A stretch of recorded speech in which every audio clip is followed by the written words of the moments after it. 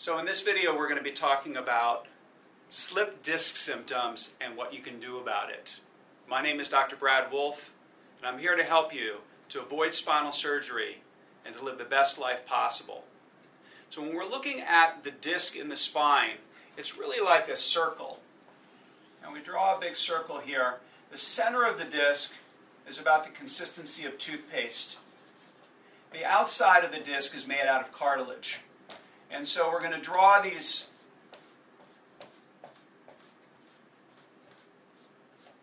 the outside of the disc helps to keep that center of the disc in the right place. So if you've ever done anything where you're hanging something on the wall and you have a little bubble in the middle and you want that bubble to be in the middle, well, that's kind of what you want to do with the disc. You want to keep the center of that disc in a balanced place. And so we've talked in other videos about how we want the positioning of the spine to be in a nice stable place. But what happens is you have a process of degeneration that happens in the spine. And we all start here, and if we're not careful, we start wandering down this road here. Now, I see people in my office that are all the way down here. That looks disgusting, doesn't it? Well, we want to keep the spine down in this area here. So when we keep the body in a better positioning, it's going to help you to heal your slip disc. And slip disc is really a misnomer. The disc doesn't really slip. What happens is it tears and then it ends up moving. And so when we're looking at this disc, we have a nerve that runs by here. And as the center of this disc here starts to swell, it's going to put pressure against that nerve.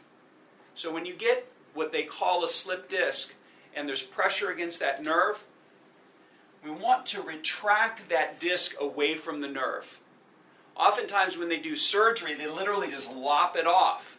The problem with that is if this much is sticking out here and we cut off the end, then this end is wide and this end is narrow, and you're going to risk injury and causing problems down the road. And so when we're looking at the disc and healing the disc, positioning is number one. The second thing, which we've talked a lot about, is about managing the inflammation. And so the easiest, most direct way to do that is actually to use ice or a cold pack. Now, a lot of you have used heat in the past. We don't want to use heat. When you have a disc problem, you have inflammation. Inflammation in the body is indicated. You're going to feel, potentially if you put your hands on your lower back, you're going to feel heat coming off your lower back. We don't want to put heat on top of heat. Use cold, and that cold will help to draw some of that heat out of the body. The third thing that we're going to do is we're going to strengthen the back. Okay, so once you have the positioning right, we have this disc here. And the disc is staying in the center. And we want to keep it in the center. Okay? And we want to reinforce that. So if your disc is already injured, sometimes we have to do some work to get the body in a balanced place. But these three principles, positioning, manage the inflammation, and strengthen your body, stabilize. And so when you're stabilizing your body, we're going to look again at working on your core and working on your legs.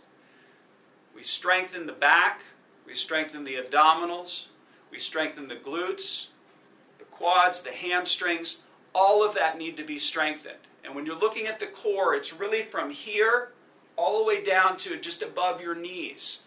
And in strengthening your body, you're going to help to keep your body in a more stable position and help to heal that slip disc in your lower back. The next video is going to be called, What is Scoliosis and what can I do about it? Thanks for watching.